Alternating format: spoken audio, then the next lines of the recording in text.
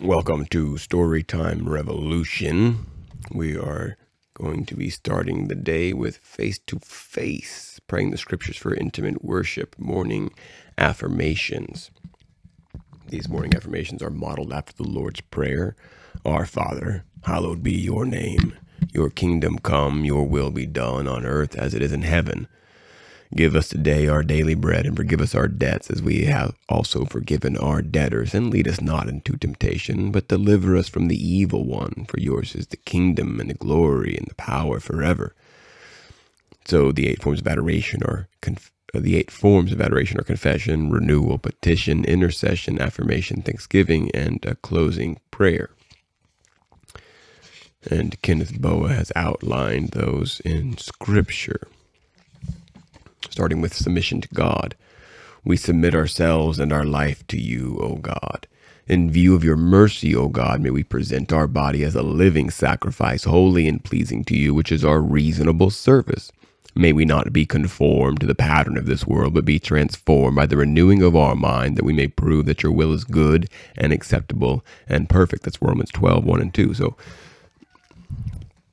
we can use the Bible, which shows the character of God, to renew the mind, to purify it, so that we can see that which is good and true and acceptable and perfect, that which is His will, and that which is not. Adoration and thanksgiving for who you are and what you have done. Accept our praise, O Lord.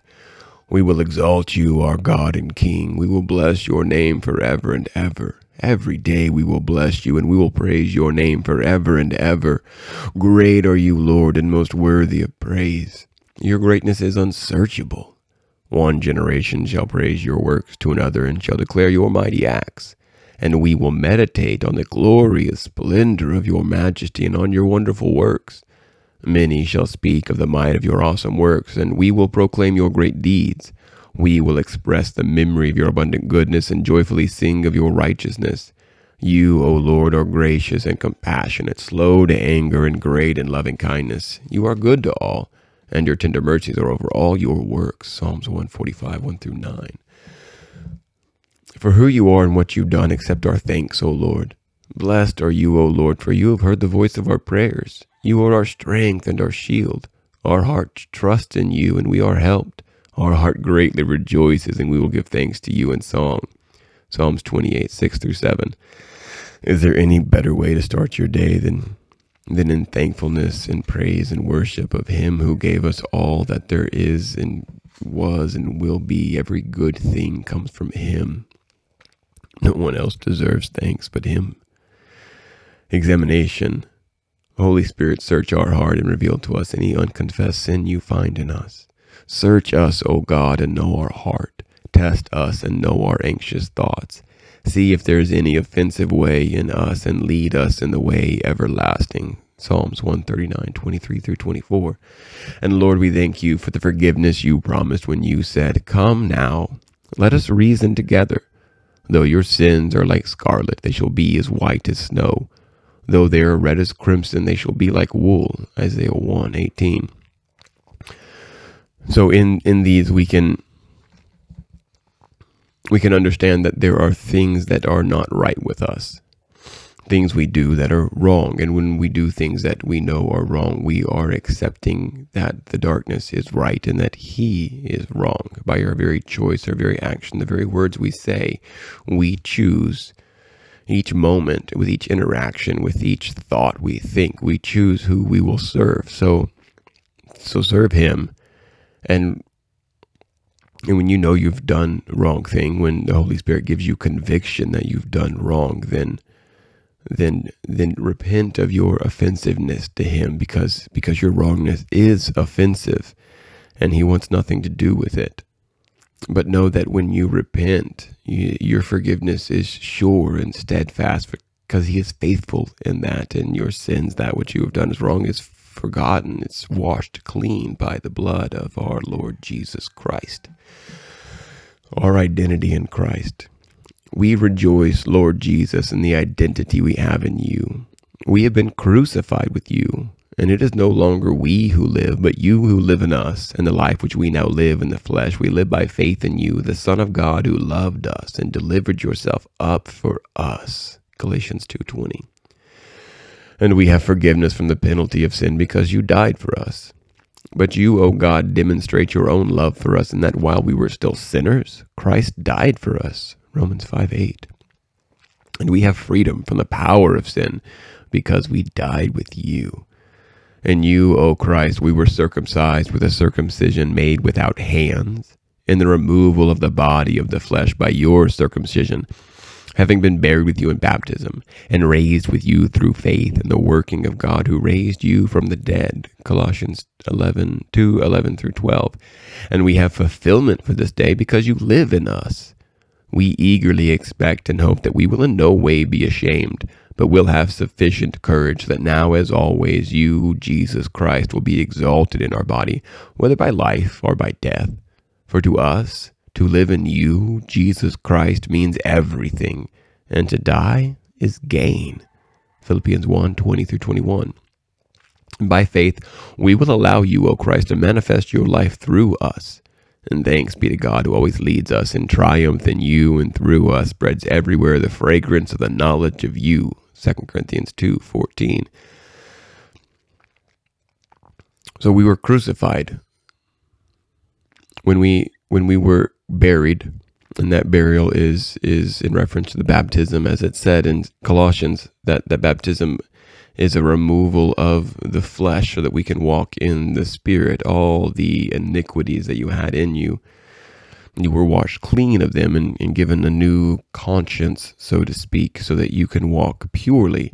Now it is easy to transgress against that baptism by then again going into the flesh and doing what the flesh calls you to do, and doing that over and over again. If you do that long enough without and ignoring the conviction, then you'll deaden the Spirit in you, and he will no longer be a part of you, because the Spirit cannot exist in one place with sin and iniquity, as we'll see in this next part, the filling of the Spirit. Holy Spirit, control us and fill us today.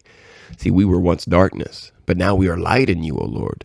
So may you walk as a child of light, for the fruit of the light consists in all goodness and righteousness and truth, learning what is pleasing to you. Ephesians 5:18. And as we walk in you, O Spirit, we will not fulfill the desires of the flesh.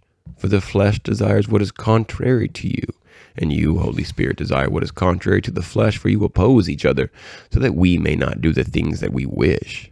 But if we are led by you, we are not under the law. And since we live in you, Spirit, may we also walk in you. It's Galatians 5:16 and Galatians 5:25. So as we are filled of the Spirit, seeking him and pursuing him and renewing our minds with the word, the Spirit comes and dwells in us more and more fully. And as the Spirit dwells in us, it abolishes the sin in us and casts it out of us. And so we no longer desire for that sin. And so it's just removed from us. It's not a process that we can do. We can't just say, no, I'm not going to do that sin anymore, and then continue and not do that sin, because we don't have that power.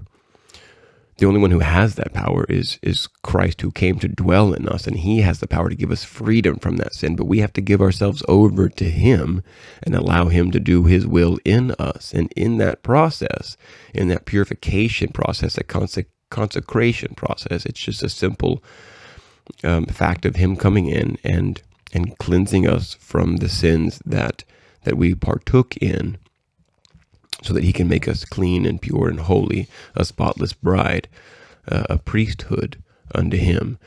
And we can see that happening as the fruit of the Spirit grows in us. So Holy Spirit, may your fruit grow in us. But your fruit, O Holy Spirit, is love, joy, peace, patience, kindness, goodness, faithfulness, gentleness, and self-control. And against such things there is no law.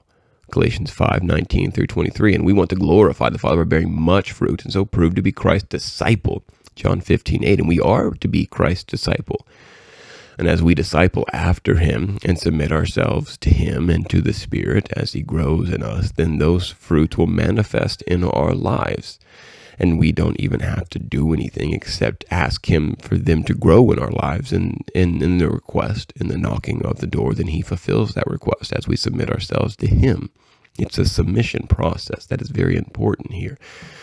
You can't be a vessel unto him, and he can't mold you as he wants to mold you if you haven't given yourself wholly and fully over to him. What's the purpose of our life? Oh Lord, may your purpose be fulfilled in our life today.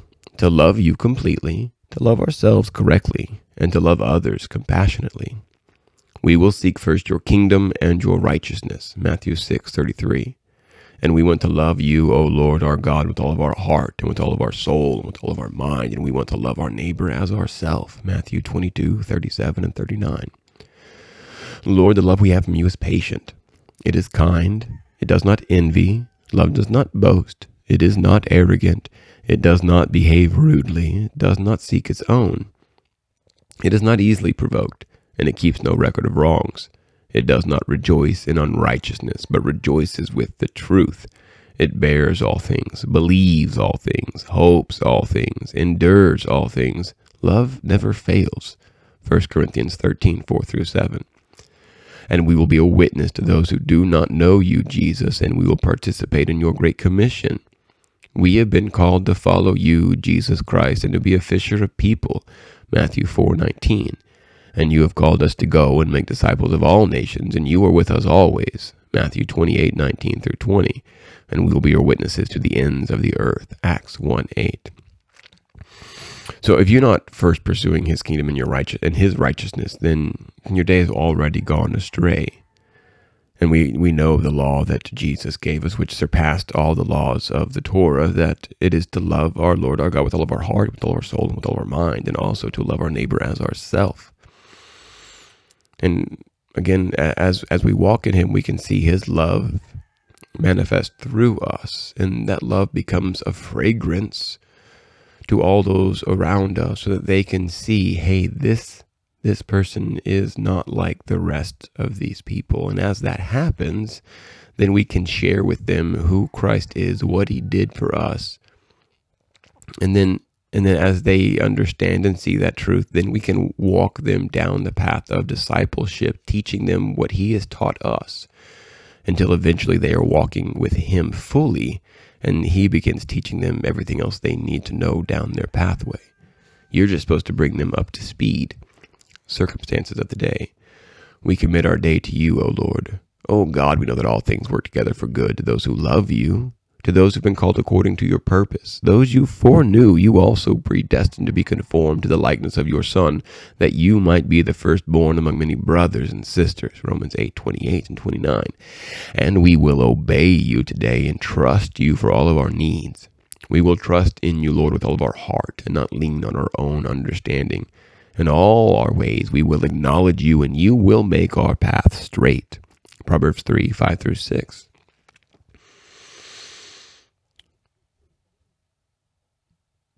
So if we're walking in him, all the things that are going on in our life that he's purposed for our life are going to work out for good, according to his purpose. Now you can choose to ignore him and walk your own way, and you'll suffer consequences, and you'll have to deal with those consequences. But repent and turn back, and he'll make your way straight again. That's that grace, that wonderful grace, that even though you've chose wrongly for a period of time, you can come back and repent of your wrongdoings. He can cleanse you of those and put you back on the straight path. And he's going to care for you along the way. He fights for you when you've left him. He wants you back. And that fight is protection and spiritual warfare. So, O Lord, guard our heart against the temptations of the world and renew our heart and spirit. Since we've been raised up with you, O Christ, we will keep seeking the things above. Where you are at the right hand of God, we will set our mind on the things above and not on the things that are on earth. Colossians 3:1-2. And we will be anxious for nothing, but in everything by prayer and supplication with thanksgiving, we will let our requests be made known to you, O God, and your peace, which surpasses all comprehension, shall guard our hearts and our minds in Christ Jesus. Philippians 4:6-8. So whatever is true, whatever is honorable, whatever is right, whatever is pure, whatever is lovely, whatever is of good repute, if there is any excellence and anything worthy of praise, we will let our mind dwell on these things. Philippians 4:9. So be careful what crosses your eyeballs and your ears. O Lord, guard our heart against the weaknesses and temptations of the flesh, that we may reckon ourselves dead to sin. Father, we know that our old self was crucified with Christ, so that we are no longer a slave to sin. For he who has died is freed from sin.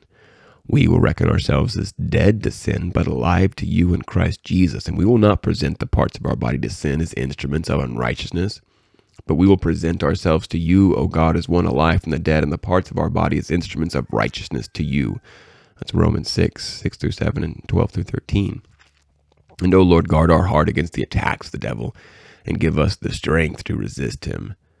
As we submit ourselves to you, O God, and resist the devil, he will flee from us. James 4-7. And we will be of sober spirit and on the alert. Our adversary, the devil, prowls about like a roaring lion, seeking someone to devour. But we will resist him firm in our faith. 1 Peter 5:8-9. We will take up your full armor, O God, that we may be able to resist and stand firm. We put on the belt of truth and the breastplate of righteousness. We put on our feet the preparation of the gospel of peace, and we take up the shield of faith with which we will be able to extinguish all the flaming missiles of the evil one.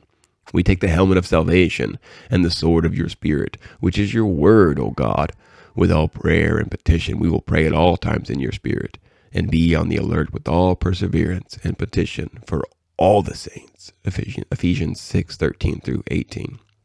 So this is the first death, that old self being crucified with Christ. That's your flesh dying. So when the body dies, it's like the body's already dead in baptism.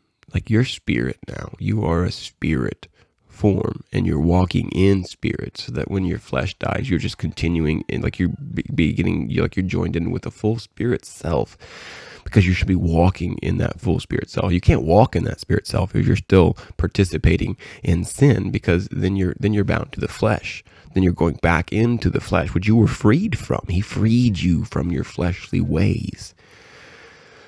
But if you're having issue with sin, then resist. Use your will, which God gave you and wants to use in you, that you submit to him. So now it's your will in you, and not your will's cannot be as strong as his will is. So submit your will to him, and then submit your will to doing what is right and resisting what is wrong. And as you resist with your will temptations and what the devil puts in front of you, then he will flee from you, and you'll be freed from it. The Holy Spirit, Yeshua, Christ, God, He comes in on our behalf as we begin to do. Like we start the process, and he finishes it for us. And prayer is a very, very strong aspect of this spiritual warfare, because we are to pray, and pray diligently, praying continually for ourselves, for our families, for our brothers and sisters in Christ, and for the lost who do not know him or have walked away from him. The coming of Christ and our future with him. Lord Jesus, we eagerly await the day when you will come again. Your kingdom come, your will be done. Matthew 6:10.